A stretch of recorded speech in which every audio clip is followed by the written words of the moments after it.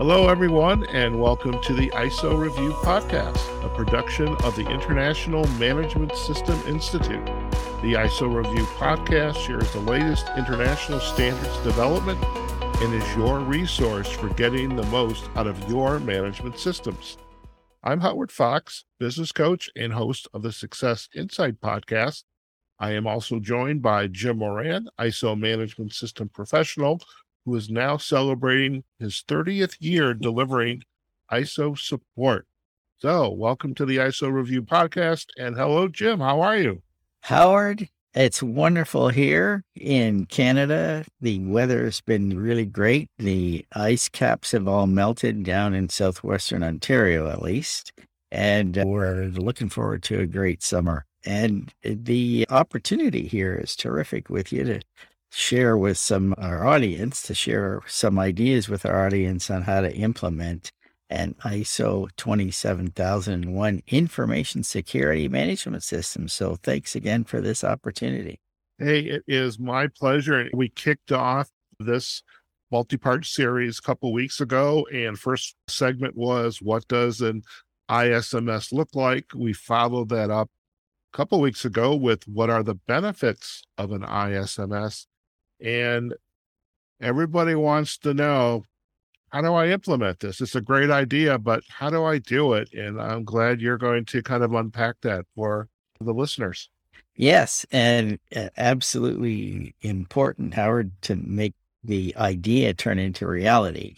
It's great to have a document from the International Organization for Standardization called Requirements for the Information Security Management System. But if you can't put it together and actually use it, it's not much help to you. It's kind of like buying an exercise bicycle and hanging clothes on it.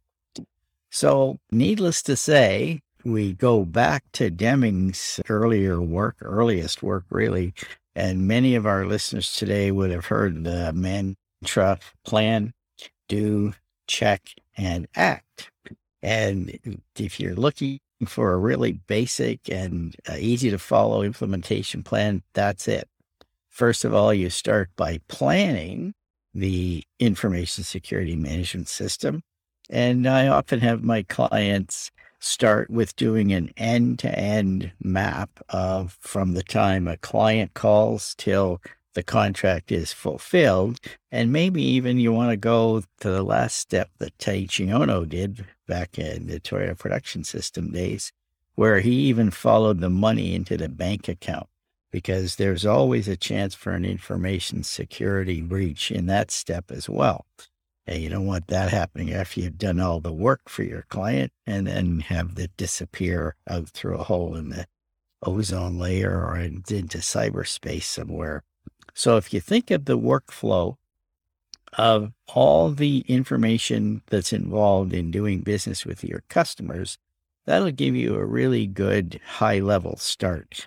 And most of our listeners are probably aware of this, but maybe some people haven't thought of this before.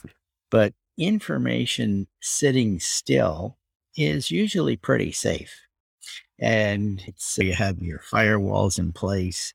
You have your service providers have their own firewalls, and they have all their employees added and everything. And many of them even require different kinds of security clearance. I know one of our service providers for our software sites actually has a palm print to get into the building and then a retina scan as well.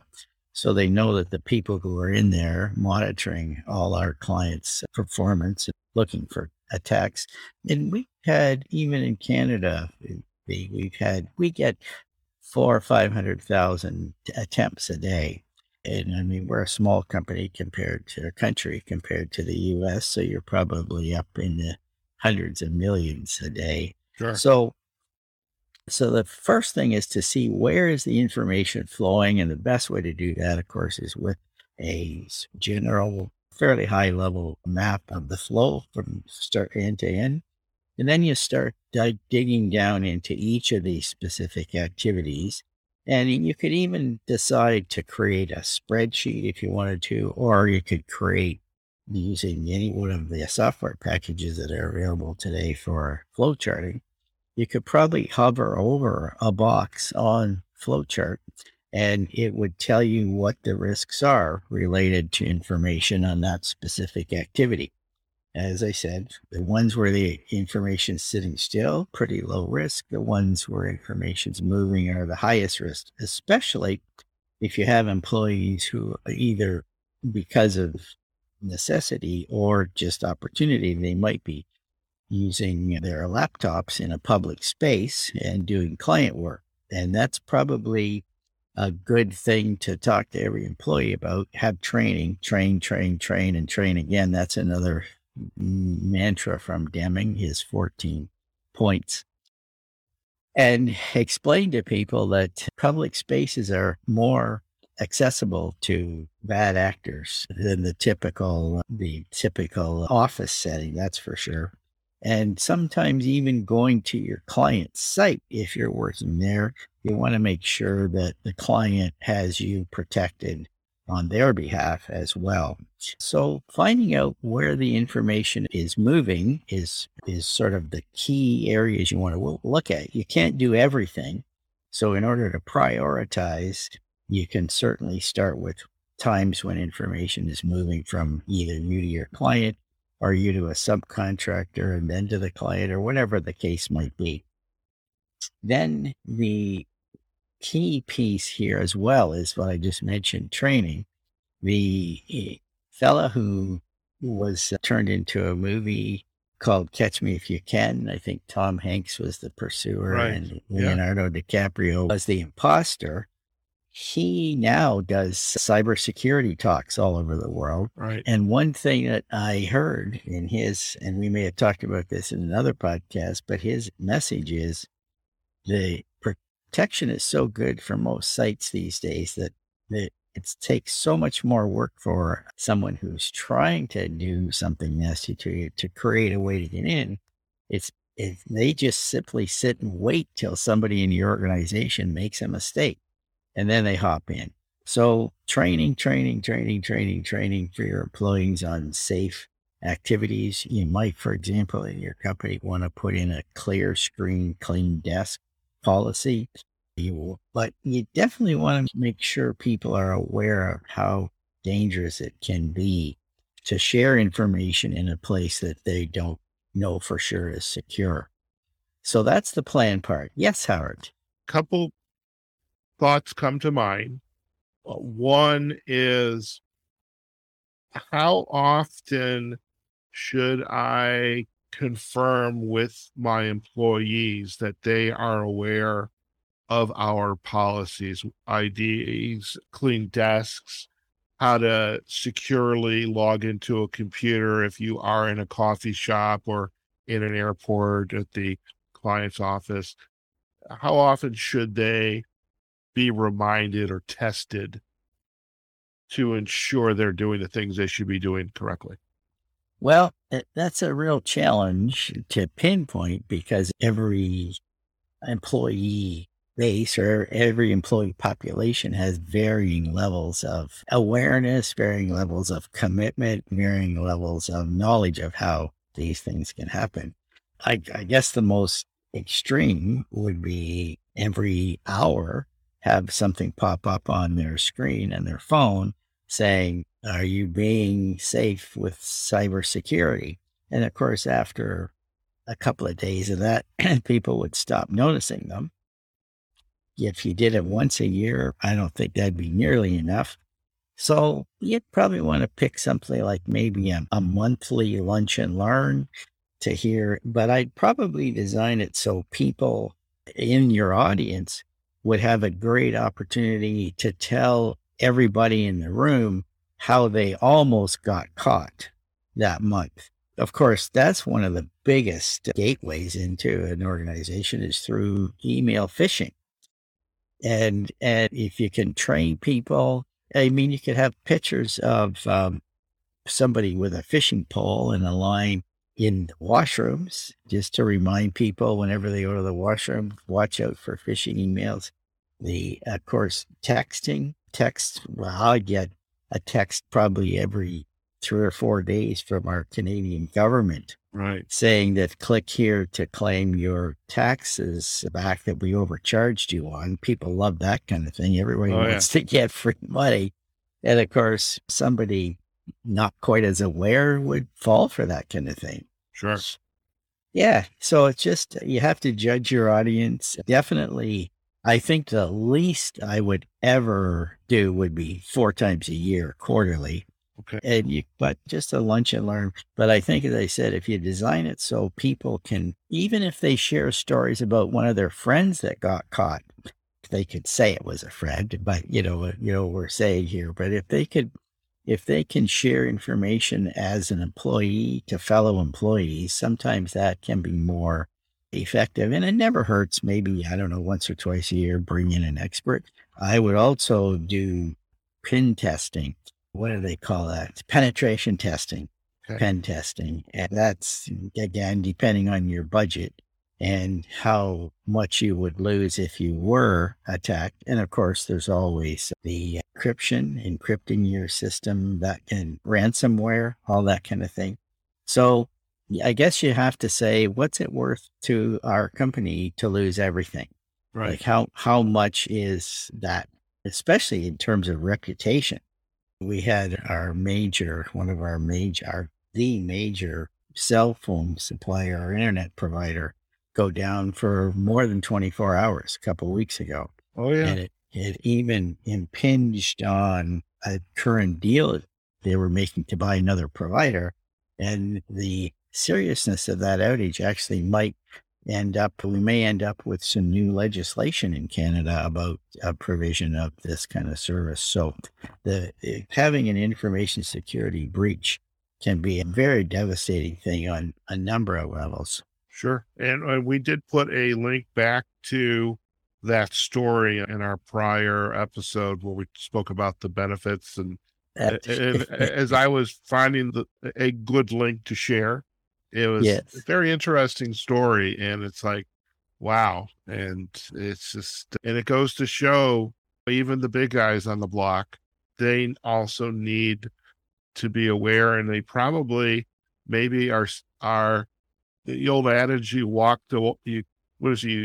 talk the talk and you walk the talk. In that case, I don't think they were walking the talk. They probably talked about it, but they certainly weren't walking. Yes. And you can rest assured that anybody who uses their services in a large corporation, even our family, we've had some people leave them and go to the competitor. Mm-hmm. And for good, you don't get a second chance at that kind of stuff. No. Emergency vehicles were disabled. Stores, there were tens of thousands of stores across Canada that could not do business that day. And I presume there will be some class action suits coming up. It'll be in the multi-billion-dollar range. Their stock dropped in value 4.6% the next day, that turned into $1 billion loss. That'll be a lesson. Yes. It's actually, I guess we're kind of fortunate it happened because it's a lesson for the whole country. Right. And that was the other part of it. It wasn't just one part of one province. It was right across the country, coast to coast. And that was what made it even more devastating. So they certainly learned something. So we've got the plan part done. Then you would create requirements, create some documentation, keep it as simple as possible, of course. Use visuals whenever you can, or videos or checklists. The human brain absorbs visual information 60,000 times faster than text. So even though Annex A in the standard has 95 requirements for documented procedures, or at least they're called controls in this world, it has requirements for 95 controls. See if you can find some way to make it a non-text set of information, just because you want to make sure that the system is not just there, it's usable, it's accessible, it's understandable. Once again, training, that'll make that help that happen. Then as part of the doing, remember we're doing plan, do, check, act, more part of the doing is to have your employees involved in creating these procedures so that it's not your procedure that you're trying to get them to follow. It's their own procedure that they're trying to get to follow. You just go right to the standard. I've created a spreadsheet. It's very easy to do. Just copy and paste the words of the standard into an Excel file, and then put where you're in your system, whatever system you built, just put a hyperlink to the document or the whatever you're using, flowcharts, videos, whatever, to put a hyperlink to that clause. And then when the audit comes, then you can just click on the link. It'll take you right to the place where you've met those requirements. And that's the next thing. So you've done the planning, you've done the doing, make it flow, just follow the workflow, use flowcharts for everything that you possibly can with links to the other pieces of information that show how you've met the requirement. So then in the third step, check, plan, do, check. Then you start doing auditing. And auditing runs the whole gamut from what some of your audience has heard of called layered process audits, where you actually pick a few key things to audit every single day. Many viewers here would be probably in the habit of auditing once a year, just before the registrar shows up for their audit. Others, my clients, are pretty much on a quarterly timetable. They audit it a little bit every 3 months so that it's less work, less panic. People are always more ready for the external audit, the surveillance audit, or the re-registration audit.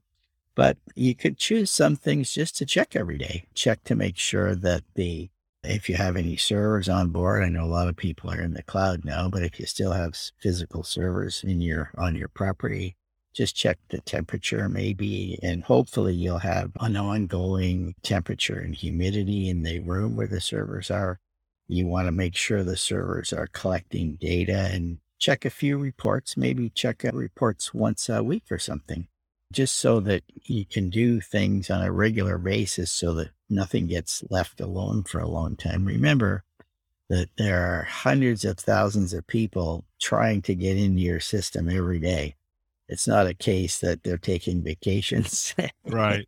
It's a constant barrage. And of course, the software folks and the systems folks can't anticipate any of this. They have no way of knowing what the next attack form is going to be like. So the more you check, the more you audit, the more you just keep track of things. And it doesn't have to be complicated. It could just be a simple electronic form on a system. All of our clients have forms that they can build specifically for this purpose. In our software, we use Formidable for that. And it's a very powerful tool. It's simple to use.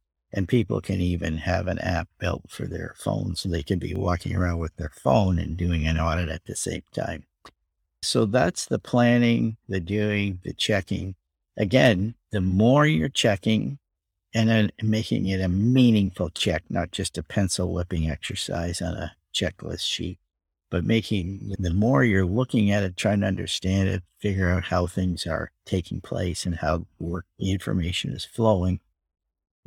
Then after the check, of course, you do the acting part, plan, do, check, act. And the act would be to tweak anything that you discovered that was not looking quite right as you were doing the checking. Have all your employees be able to access a quick note or a form of some kind where they can instantly submit a concern they have about information security, so that you're not waiting for an audit to find something. Encourage people to let everybody know that either they had this phishing email come in. I wouldn't say send it around to everybody, because that could be sort of counterproductive, but just let people know that you got a phishing email and the title was this, until then anybody else gets it, they'll be alerted. But just acting in a way and it's a requirement of the standard, of course, to continually improve the effectiveness of the information security management system. Some companies still think of conformances as a bad thing, and I call non-conformances nuggets of gold, because that's where you can find out how you can make your system stronger.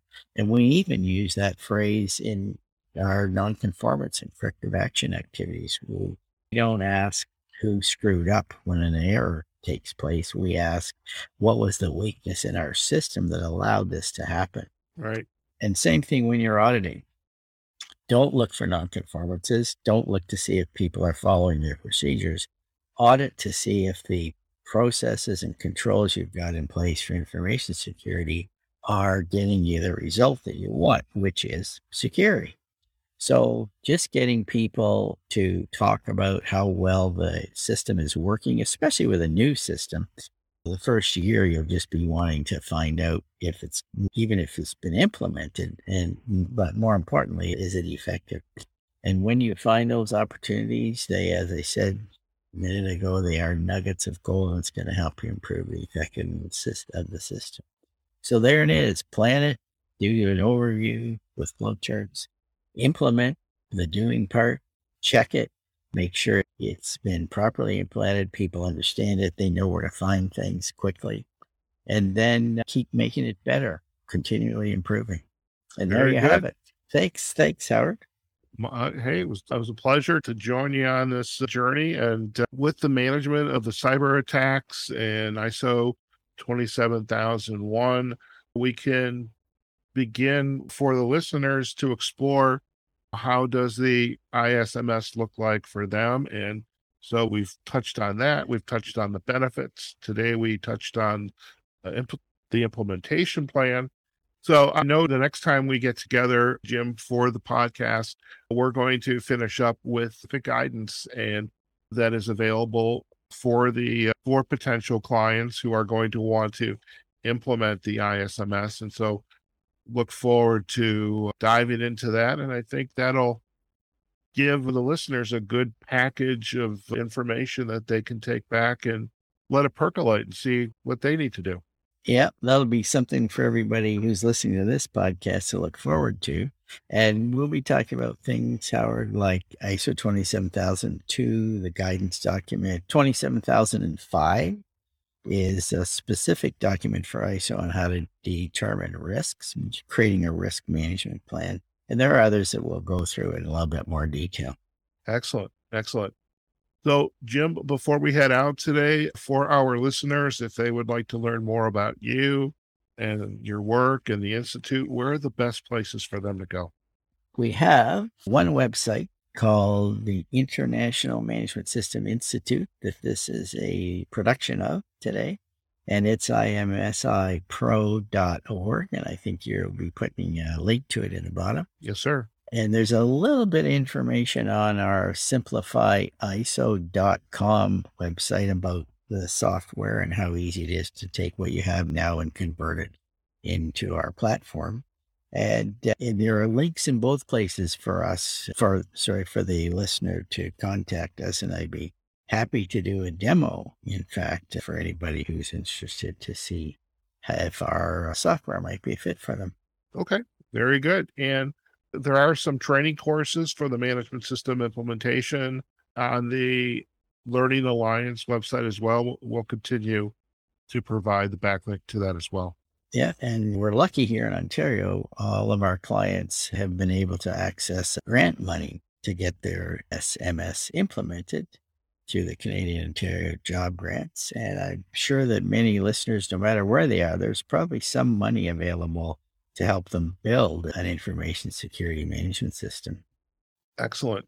And we would be remiss if we didn't share with our listeners that we're also going to provide a link back to Jim's LinkedIn profile so you can learn more about Jim and his background. There's a library of articles out on LinkedIn that have been produced, and Jim is also a video star. He has a YouTube channel and lots of great content there, and we'll have all those backlinks as well. Jim, once again, it's a pleasure to join you on this journey. I know I learn things every day, and in fact, as I work with my own clients as a business, I am faced with some of the things they are currently doing to manage their systems and how they have implemented it. And so it's nice as you are chatting and just sharing and gifting the listeners with your deep knowledge of this topic.